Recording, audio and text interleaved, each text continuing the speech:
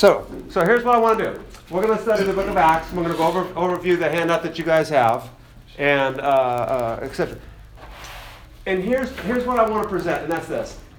We can look at the rest of the New Testament from here on out and just kind of do what we commonly do in Sunday school classes, right? And we can kind of go, okay, hey, Romans tells you to do this and to not do this. And Ephesians says do this and not, Ephesians says husbands love your wives. Right. Ephesians says kids obey your parents, right? And, in Thessalonians, and just kind of give this Sunday school, but I don't like that if you haven't met me by now, if you haven't, right? Because there's something bigger, richer, deeper going on. So I'm going to use Acts and our understanding of Acts now to pick up the story of Jesus, which is the story of Israel being fulfilled, which is now being carried forth by the church. And the reason why I want to say that is because of this, is because it's the New Testament, the gospel, the church's mission, our Christian lives is not simply about being good people and about telling people about Jesus and how you need to repent. And it's about fulfilling God's mission. And we fulfill God's mission as God transforms us in His likeness. And so I'm going to be a good person because the Spirit of God's transforming me. You see, the Sunday school answers, and I don't mean to put down Sunday school, I hope you don't misunderstand me on that. But the simple gospel that we hear, how's that? Is try harder. Yeah. Right? Work harder. Stop swearing. Right? And do this more. And pray harder. Right? Instead of saying, no, prayer is about entering into the presence of God. The Heavenly Father who came down in the person of Jesus Christ. Remember, we beheld His glory. Remember that in the Gospel, right? And now Jesus' answer, remember, this is our study in the Gospel of John, right? And Jesus' answer is, hey, I'm checking out for a while, guys, but it's going to be for your good. Well, how can it be for our good if Jesus was God in the flesh? Because I'm sending you my Spirit, and He's going to be in you. Right.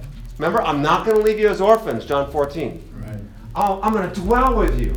Remember Matthew's gospel ends with, and lo, I am with you always, even to the end. So the gospel is about entering the presence of God and then in communion with Him and then being transformed by Him. Right. And so of course I love my neighbor. Of course I'm getting rid of I haven't gotten rid of it, but I'm getting rid of my anger. Because as I dwell in the presence of God, whether it's through prayer and fasting, whether it's through serving, whether it's through the scriptures and studying them, whether it's corporate worship and gathering together with God's people, right? Whether it's exercising my spiritual gift, I am growing in the likeness of Christ as Christ dwells in me and transforms me. And so now I'm not preaching legalism or moralism. I'm preaching transformation. And so I want us to see the story of the New Testament in this light of God dwelling amongst His people, right? So I could obviously preach for a long time, but I'm done with that. All right. So let's go. So Acts 1. Now, it begins. Let me point this out. If you have your Bibles, and because I'm not going to I don't have it up on the screen. Open up to Acts 1:1. I'm not on point 1 yet. So I'm not on point 1 yet. So just hold on. I want to introduce us a little bit to the book of Acts.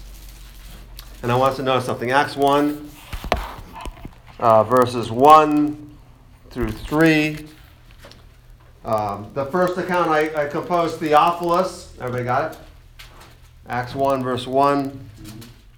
The first account I composed Theophilus about all the Jews began to do and to teach, until the day he was taken up, after he had by the Holy Spirit given orders to the apostles whom he had chosen. To these he also presented himself alive after suffering by many convincing proofs, appearing to them over a period of 40 days, and speaking of the things concerning the kingdom of God. Okay. We're going to go back to this in just a second, but keep your finger there. Let's go to the end of the book of Acts, chapter 28. All right, and some of you might recognize this. I'm going to see if you do, and will tell me what it's called.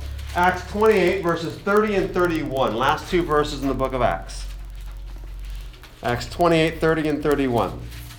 Referring to Paul, it says he stayed 2 full years in his own rented quarters and was welcoming all who came to him, preaching the kingdom of God and teaching concerning the Lord Jesus Christ with all openness unhindered.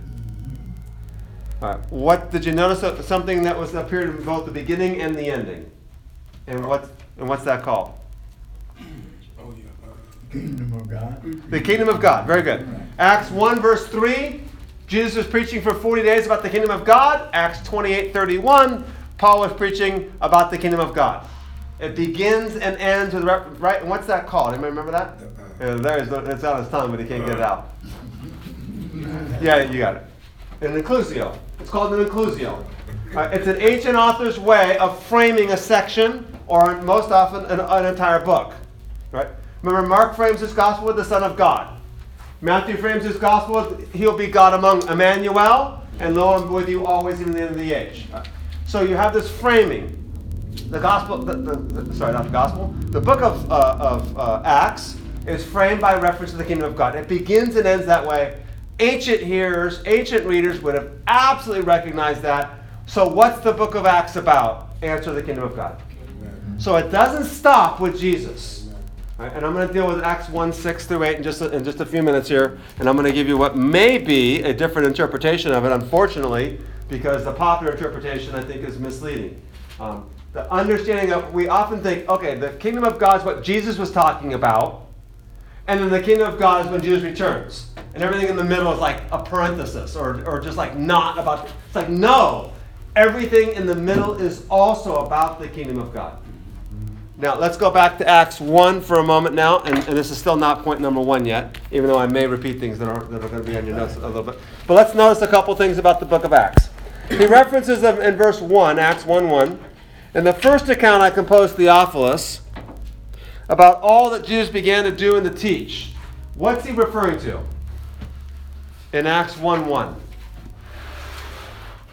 His earthly ministry, everything he was talking about and doing. And what's Luke referring to? Not Jesus, but Luke. Jesus. In my first account, what? And he's talking about his first book, which is Luke. The Gospel of Luke. Right. Yeah. In my first account, it's the Gospel of Luke. He's referencing the Gospel of Luke. And it's obviously the Gospel of Luke because it says, I told you about all Jesus began to do and to teach until the day he was taken. That's the Gospel of Luke. And in fact, it's affirmed because he refers to Theophilus, whom Luke 1 was written to, which we suspect might have been the man financing the endeavor, etc., etc. About all Jesus began to do and to teach until the day he was taken up. Verse 3, he also presented himself alive and suffering by many convincing proofs over a period of 40 days. Speaking about the things concerning the kingdom of God. So notice, the kingdom of God is not just something Jesus did during his ministry years. Because after the resurrection, he's still preaching about the kingdom of God. Okay.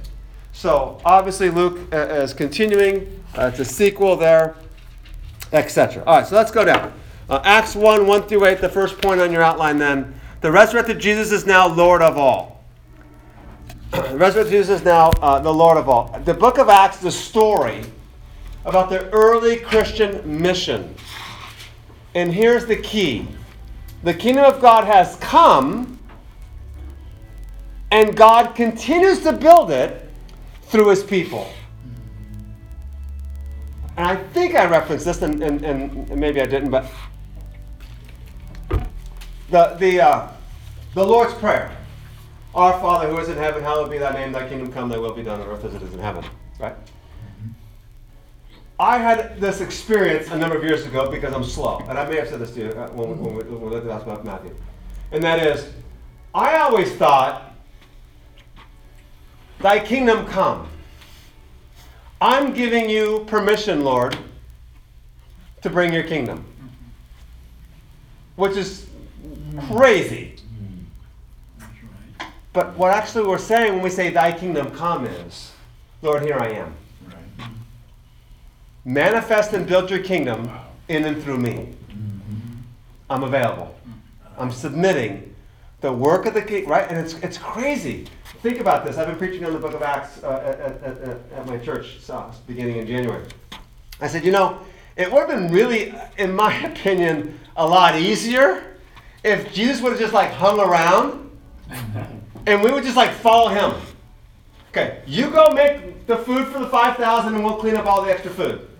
Right? And we'll do like you be the Billy Graham and we'll do the pastoral care afterwards.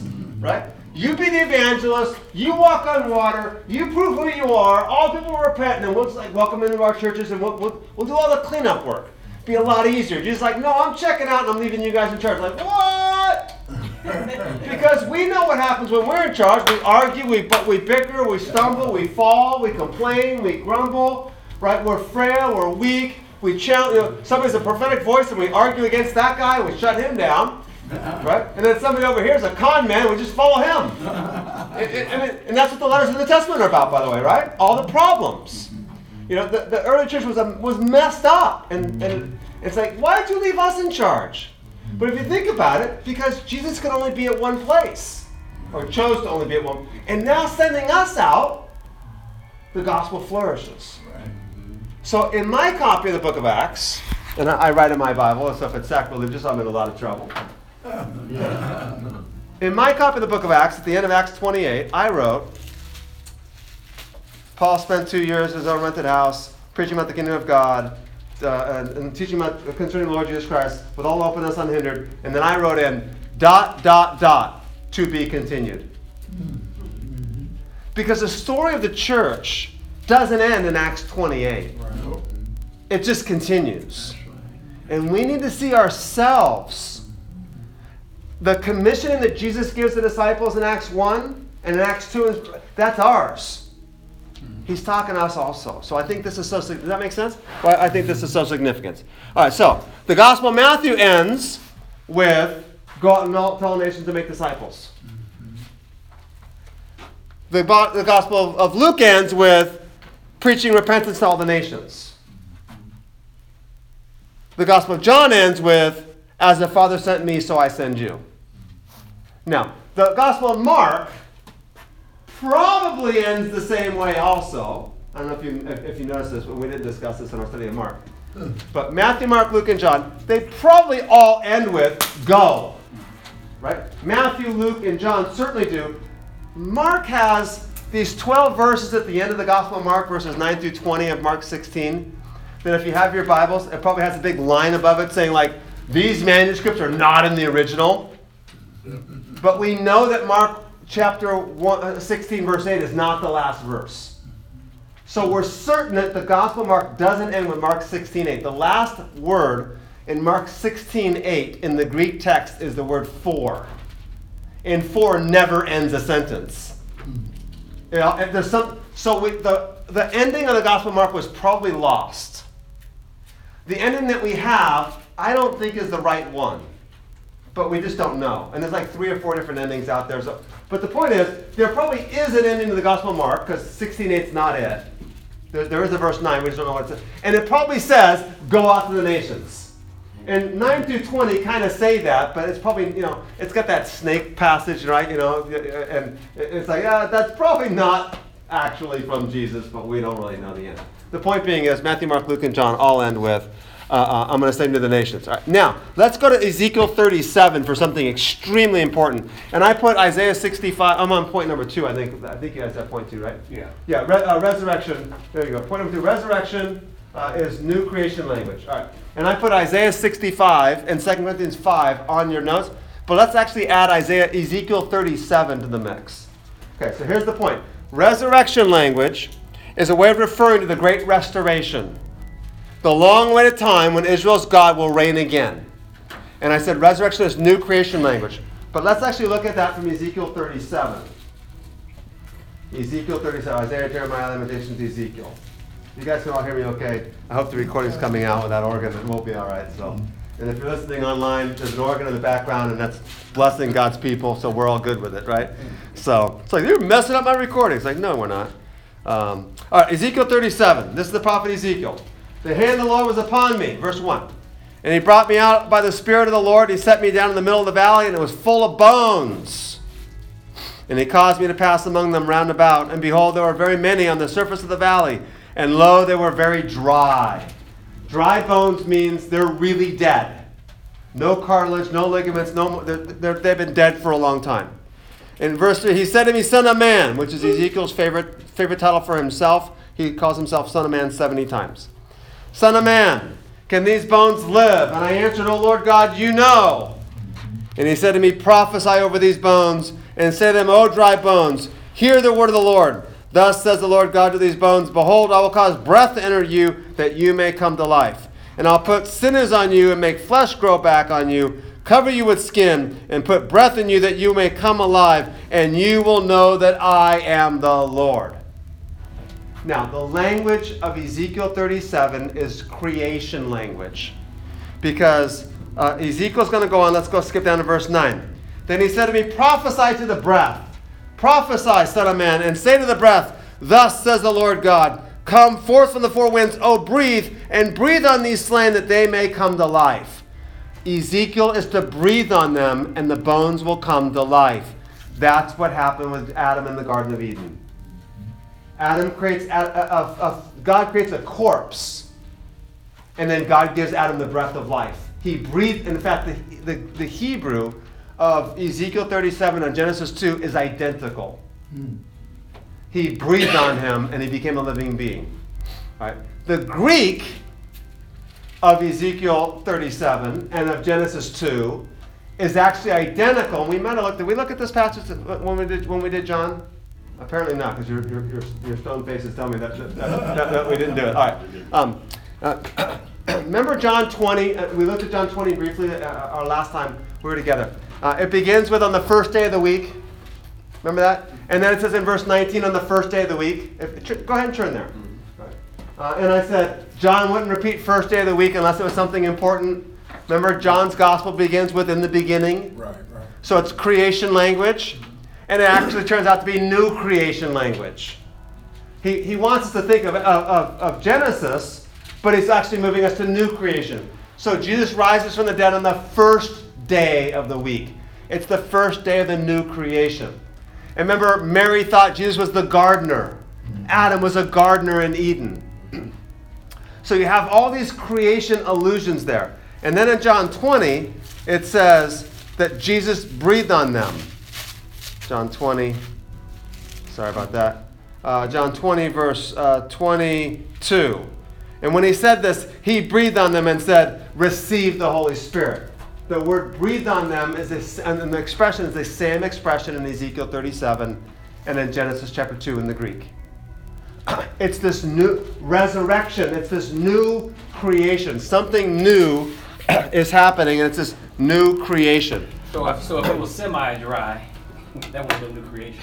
No, it could have been new creation. Because this is very dry. Right? Yeah. The reason for very dry is I'm doing the impossible. It's even more difficult than you thought. Because they're not like kind of dead. They're totally dead. Yeah. Right? Now, if you go on in Ezekiel 37, you'll find out that Ezekiel is told that the bones represent the whole house of Israel. In fact, later in 37, it says, take two sticks and merge them into one. One stick representing Israel, one stick representing Judah. It's the northern and southern tribes together. What's incredible, though, is by the time of Ezekiel, the northern tribes don't exist any longer. They've been abolished. They've been annihilated. They've been assimilated into the Assyrian. They don't exist as a distinct entity. And the answer is, it doesn't matter. God's resurrecting them. All right, the point of that is this resurrection, this new creation, is what Jesus was doing. So we're talking about something supernatural. Supernatural in the sense of new creation. Sense of new. And so we're going to see new creation in 2 Corinthians. We'll look at that in next time we get together, etc. All right? So number 3 then. The resurrection is revolutionary. It marks the victory of the kingdom of God over the kingdoms of the world, and it marks the beginning of the new creation. I want to stress, the kingdom of God has come in Jesus. Now, I'm going to take, because I'm full disclosure, here we go. All right. If you take the theology class, I'm not sure if you've been getting into this at all in your theology class. All right. There are different perspectives in Christian theology on the kingdom of God. Okay. There's one perspective that says, well, Jesus started it, and then when he comes back, he'll finish it. And that the present is like this interlude. Okay. There's another perspective that says, well, Jesus didn't really start it at all. all he did was die for our salvation. But when he comes back in the future, that's when he comes back as the king. So he came the first time to be the suffering Messiah. He comes the second time to be the ruling king. Obviously, you've seen that I'm not affirming that because I don't think there's a distinction between the two at all. It makes a distinction that could only have come about by modern Western thinking. We make such distinctions that Jesus would never have made a distinction at all. We found out that the way Jesus became the king was through dying. Right? And I pointed that out with the crown of thorns. Right, the sign above his head says, Jesus of Nazareth, King of the Jews. He was crucified for being the king. So you say you're a king to Pilate, and his answer is, yes, I am, but my kingdom's not of this world. So he acknowledges that he's a king, but a different kind of king. Right. So I don't know. And then there's another theology that says, which is more of what I'm affirming, and that is that the kingdom is both now and to come. That there's a presence of the kingdom now, and there's also the futureness of the kingdom then also. Yes. And that Jesus began the kingdom, is continuing to build the kingdom through us, that's what I'm espousing, right? And that the kingdom climaxes at the second coming of Jesus. Right? And then there's other nuances of each of those three different views there, which I don't think, it's not theology class. Because he's sovereign. Because he's, that's correct, that's right. All right. But my theology, and what I'm stressing is that this kingdom of God is the beginning of the new creation, and that the new creation is not something that we just simply wait for the book of Revelation for it all to happen. And I'm going to show you some things here in Acts and on these notes here that's going to espouse that. Make sense? Yes. So when Luke, when he talks about the kingdom of God does not come with observation, it is within you, right? Mm-hmm. That's what, okay. Well, though I think the translation of that passage might be more emphatically, it's not. I think that the translation would be, it's in your midst, meaning I'm standing right here. Right? It's here. Remember, in the Gospel of Luke, you also have statements like, I saw Satan fall from heaven like lightning. Satan's a defeated entity, not waiting to be defeated. That's something, Revelation 12 is some future. It's a past tense. I saw Satan fall from heaven. When was Satan defeated? At the cross, or more specifically at the resurrection. That's the beginning of this new creation. And now Satan's this defeated entity, and I'll kind of skip to Revelation for a second. In the New Testament, Satan is not in heaven. Ever. There's only one exception, it's Revelation 12. And Revelation 12 is a historical past tense description of Satan being in heaven and then being cast out after war with Lucifer, after war with Michael. Michael and Satan wage war, and Satan's kicked out of heaven. And he goes down to the earth, Revelation 12, and it says, and woe to the earth, because the devil has come down to you, having great wrath, knowing that he has a short time. So the question is, what caused Satan to get kicked out of heaven? All right, note, Satan's in heaven on occasion in the Old Testament, most notably in Job, and I think it's also Zechariah. Right, where he appears before. Right. And in the book of Job, it says he's the accuser of the brothers. In the book of Revelation, he's described as the accuser of the brothers. Right. I suggest, I'm skipping ahead, and this is my theological perspective, so you don't have to affirm it if you don't want, but here's my 2 cents worth to it. And that is this. Satan's the accuser of the brothers because the book of Romans tells us that, and Hebrews is emphatic, that the blood of bulls and goats does not take away sins. Romans 3 says that God gave us a, what's the word I want? When you have a student loan and you haven't paid it back yet, you get a forbearance. That God kind of let Abraham and Ruth and Sarah and David, he let them in with a forbearance, saying, you know what, you actually still owe me for your sins. So Satan's in heaven saying, God, you have no right to let these guys in. The wages of sin is death. Where's the justice? There's no justice here. You can't. So he's accusing the brothers. With the atonement, Satan has no accusation. That's right. Sin has been paid for. There's nothing Satan can say because God's no longer like unjust, quote unquote, for letting people in.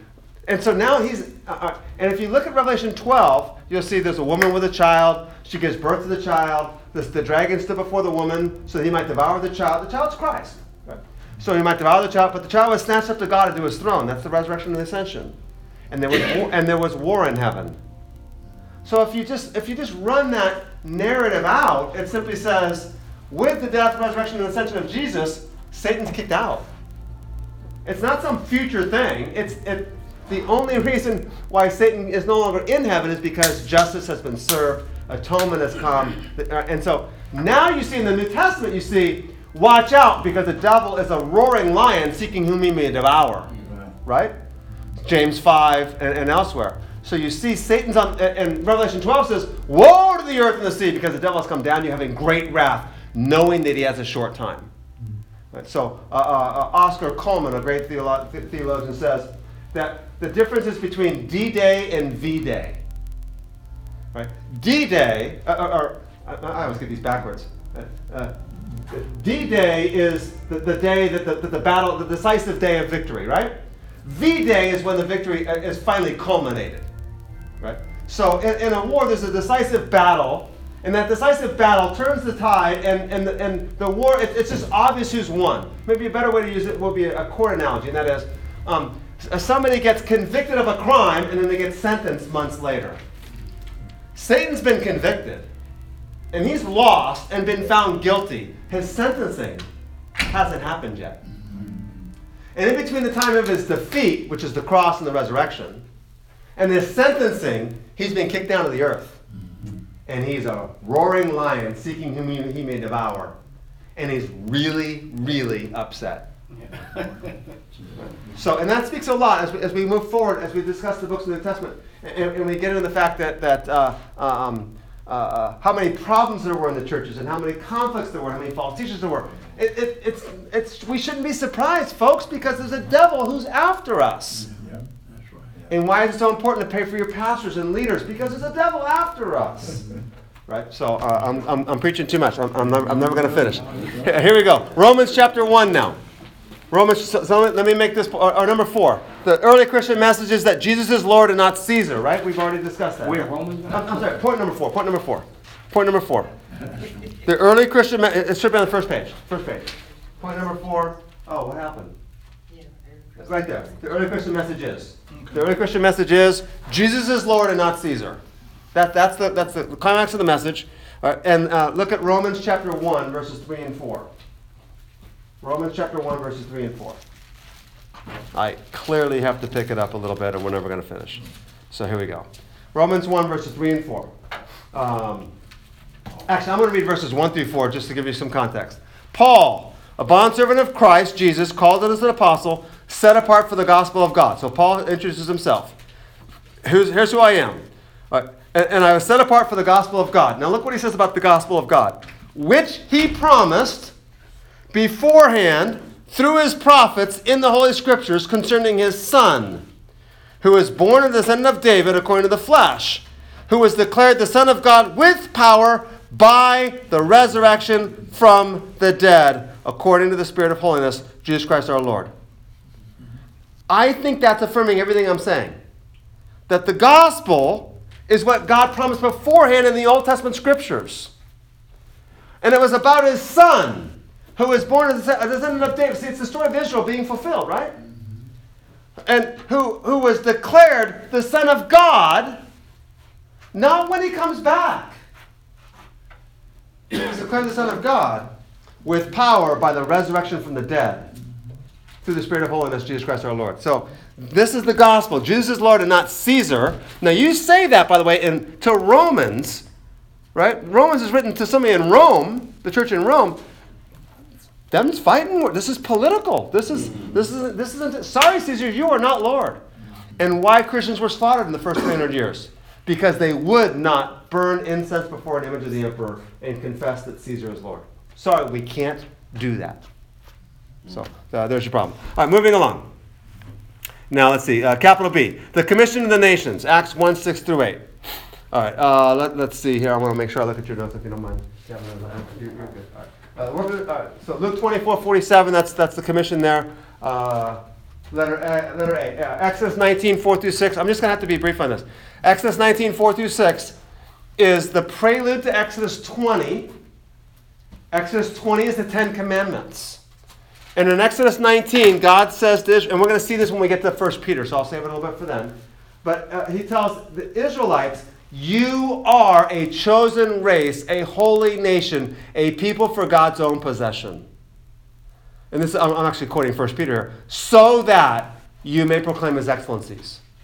God set apart Israel as a chosen race, as a holy nation, in order to make God known. Right now, Isaiah 42:6 and 49:6 is really significant, and I'm going to build on something that we discussed very briefly here, because this is going to come up later on in the book of Acts. Actually, I'm just going to touch on it now, because I'm looking at the clock.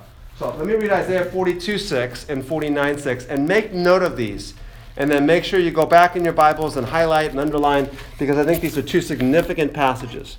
And if we had time really to give more detail, it would be great. Note Isaiah 42:1 if you have your Bible open, and I'll just read it if you don't. It says, "Behold my servant."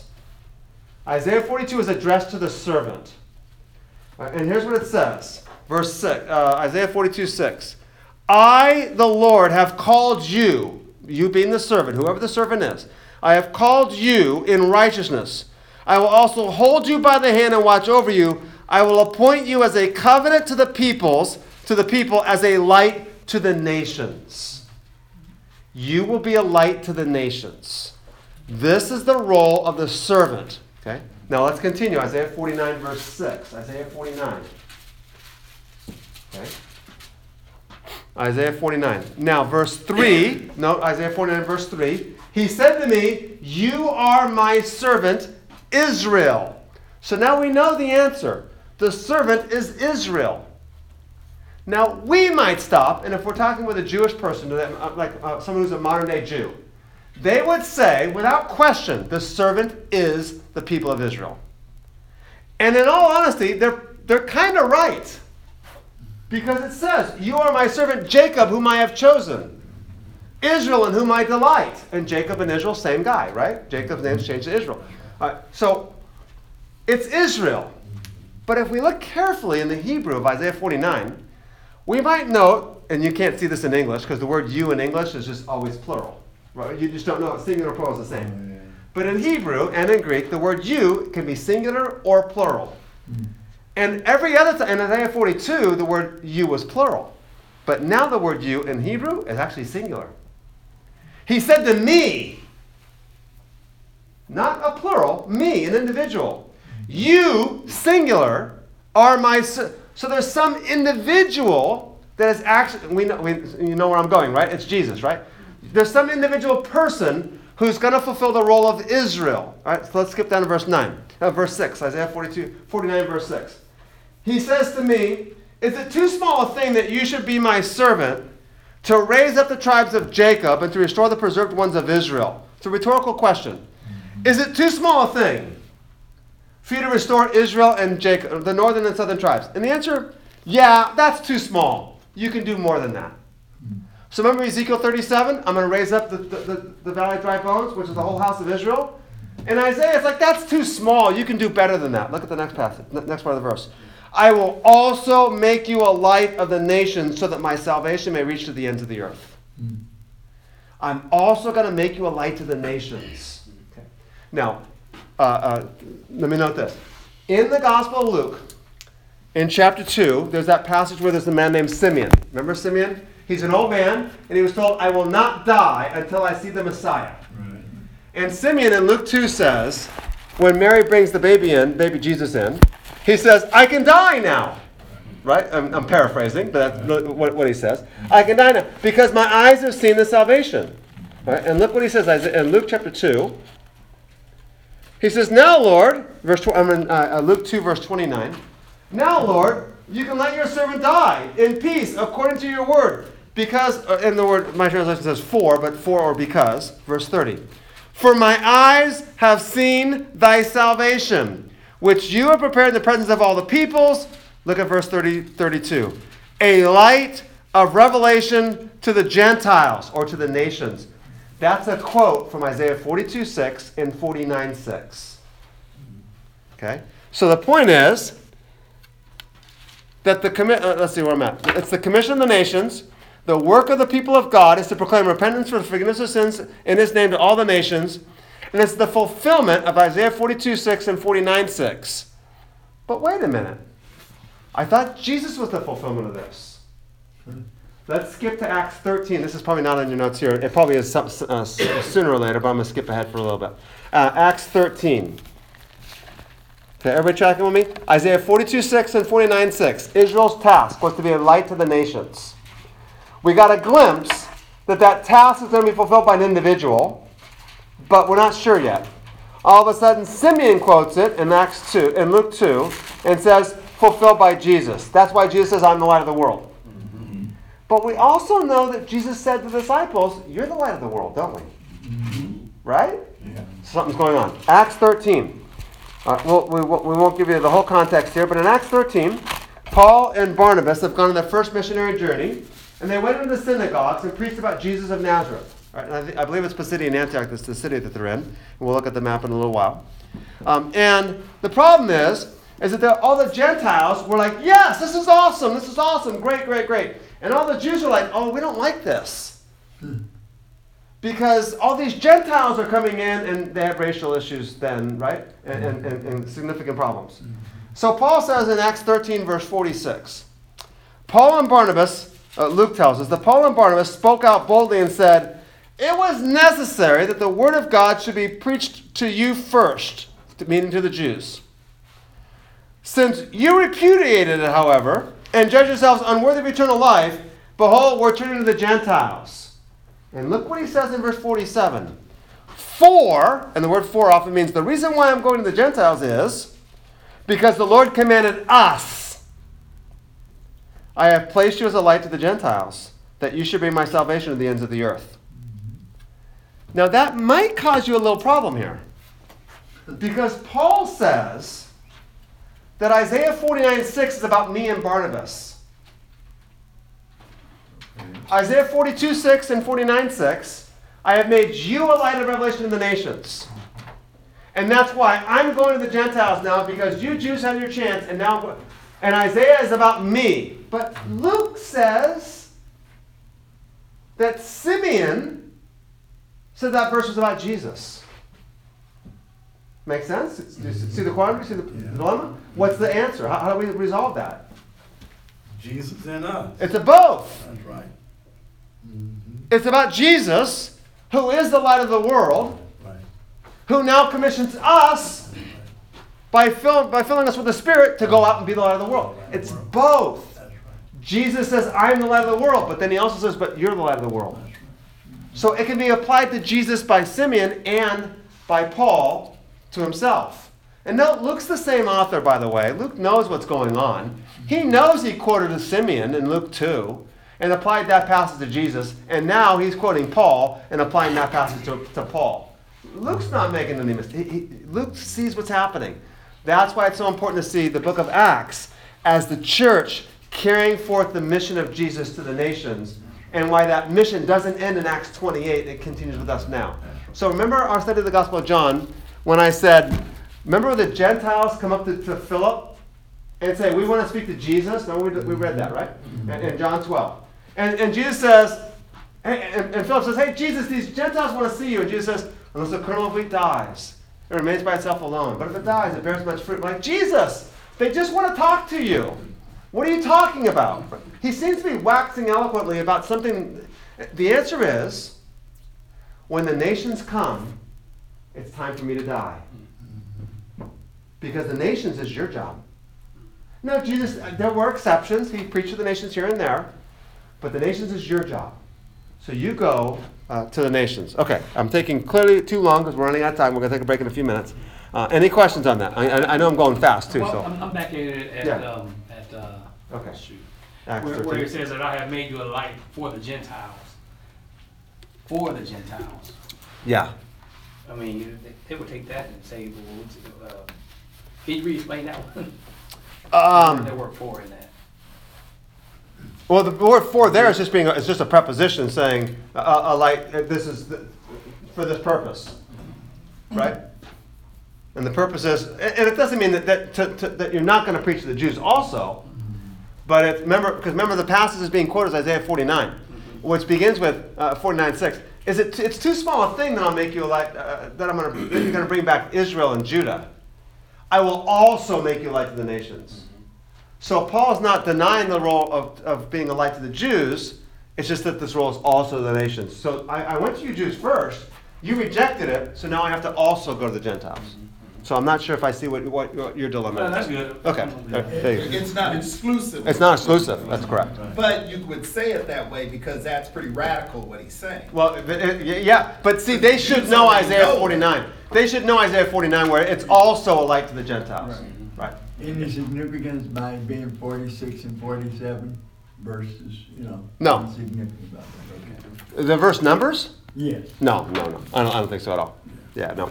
So, okay, here we go. So the question now is this. I'm going to peek and make sure I see you know there.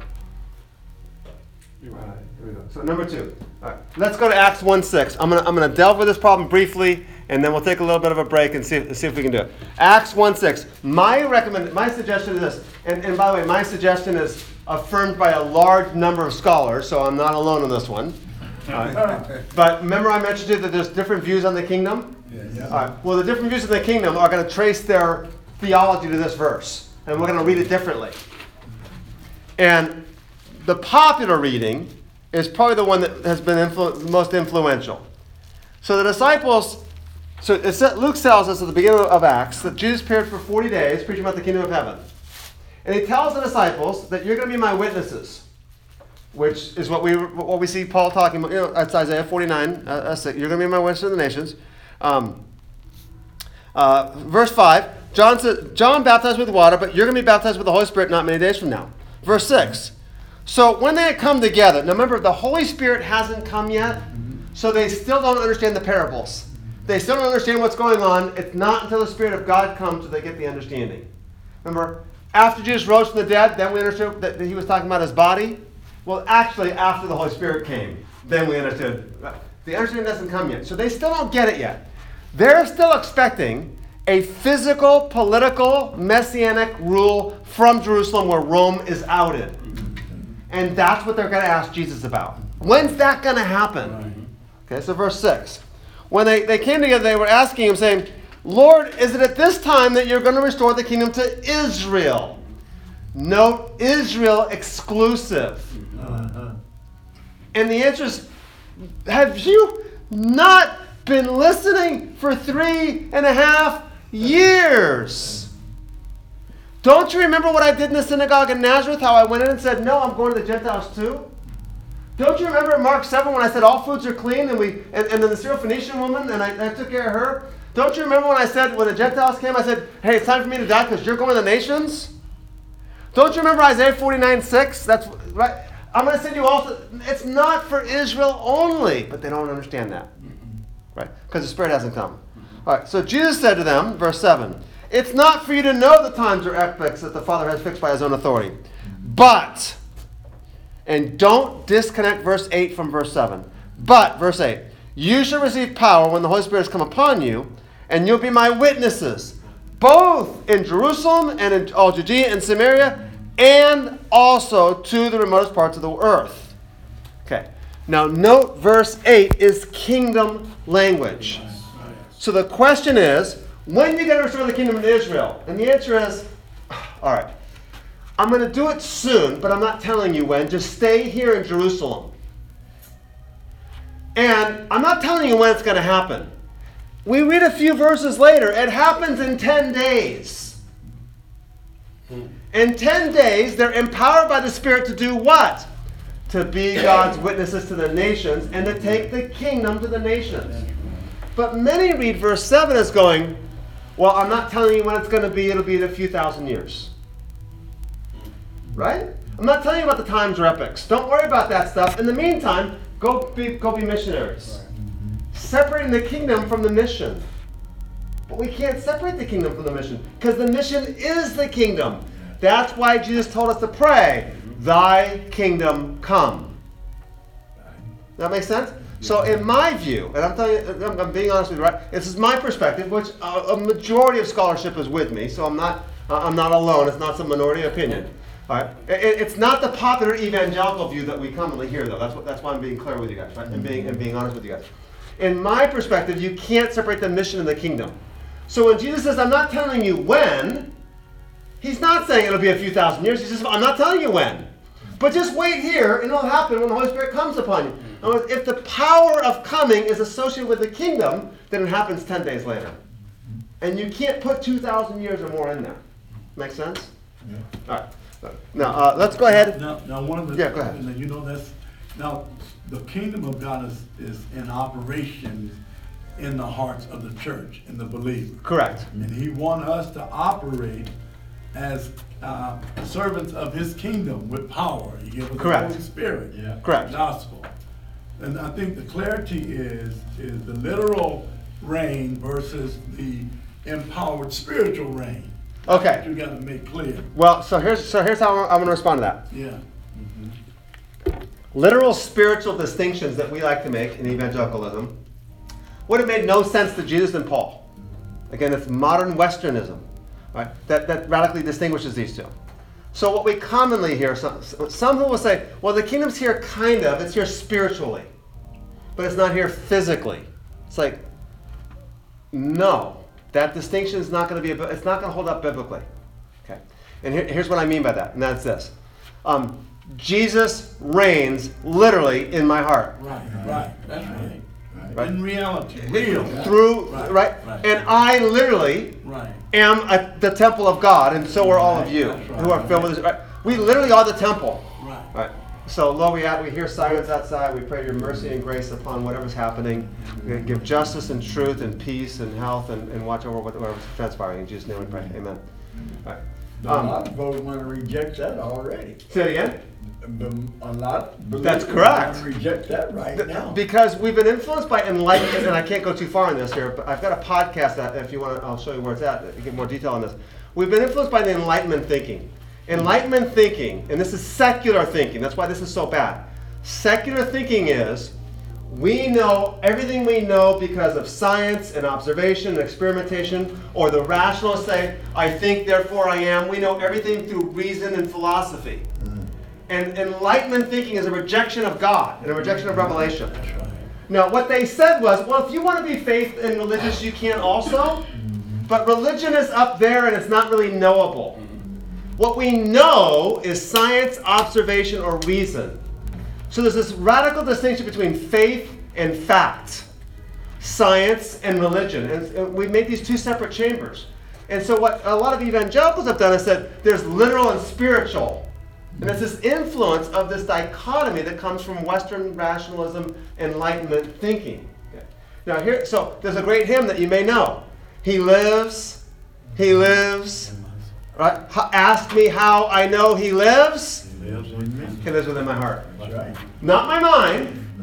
It's this dichotomy that separates the two. The key, and I know we're going to discuss this even further. Okay. I agree with you. It's a personal, real reign. Correct. Kingdom that we're part of. But there's a time where he's going to put down all nations. Correct. Okay, that's what I'm talking about. Yeah, correct. Not the literal. I mean, That's correct. Where it won't be no democracy in the United States. It's going to be his kingdom where he's given new heaven and new earth. That's right. You got to make clear. That's right. So eschatological teaching, I know that. Exactly. Right. The distinction that I want to make, though, is that the kingdom of God has a physicality to it because the blind receive sight. I'm with you. The deaf can hear. The lame can walk again.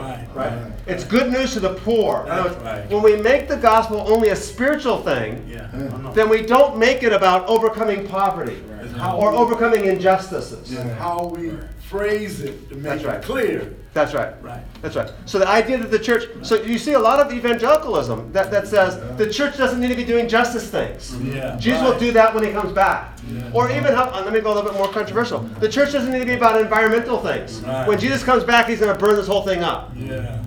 No. But if we understand the kingdom as a restoration of creation, as Adam is a gardener, as Adam and Eve were called to be caretakers of the earth, then we understand the resurrection to be about this new creation, and we are to care for the old creation because the old is being transformed into the new.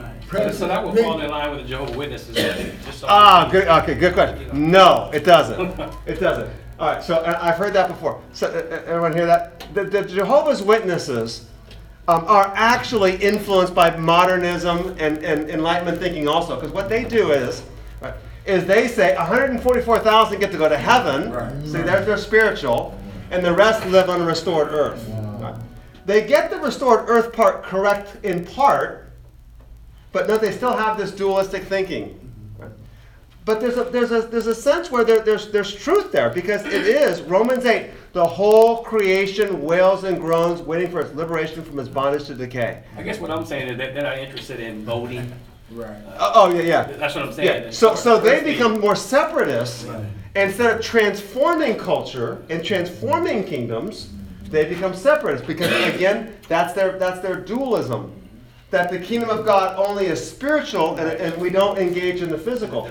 And so you can see how. So it's not Jehovah's Witness theology. They're getting some parts right though, but of course note that the 144,000 remain in God's presence and the rest live on paradise. But paradise isn't God's restored presence amongst us, so they're missing all that, radically so. Well, my question, Yeah, please. it appears though that they still didn't understand. That's They're correct. Still asking, when are you going to bring this kingdom for Israel? That's Even correct. after he's arisen now and everything else, and they're still lost. But the Spirit's not there. It's not until the Spirit comes. When the Spirit comes, John 16, He will remind you of all that I did. But he tells them pretty clearly that's not going to happen. That's right. But Because you have to go to the uttermost corners of the earth. until they receive the Spirit in that fullness of sense, they are not new creations, and they're stuck in the old. They still don't They still don't understand. So that's the difficulty, and why Acts 1 can be subject to misunderstanding, because you can say, well, Acts 1 is post-resurrection. Yeah, but Acts 1's pre-Pentecost. And I think Pentecost becomes the key. And it's deep-seated, because even after the Spirit came, Peter still had to be told again. Mm-hmm. Oh, yeah. So we're going to get into that too, right? Yeah. It's Yeah. a deep-seated thing. That's right. Yeah. Peter's still going to not want to go to the Gentiles. We'll see that as well. Hey, let's take a break. You deserve a break.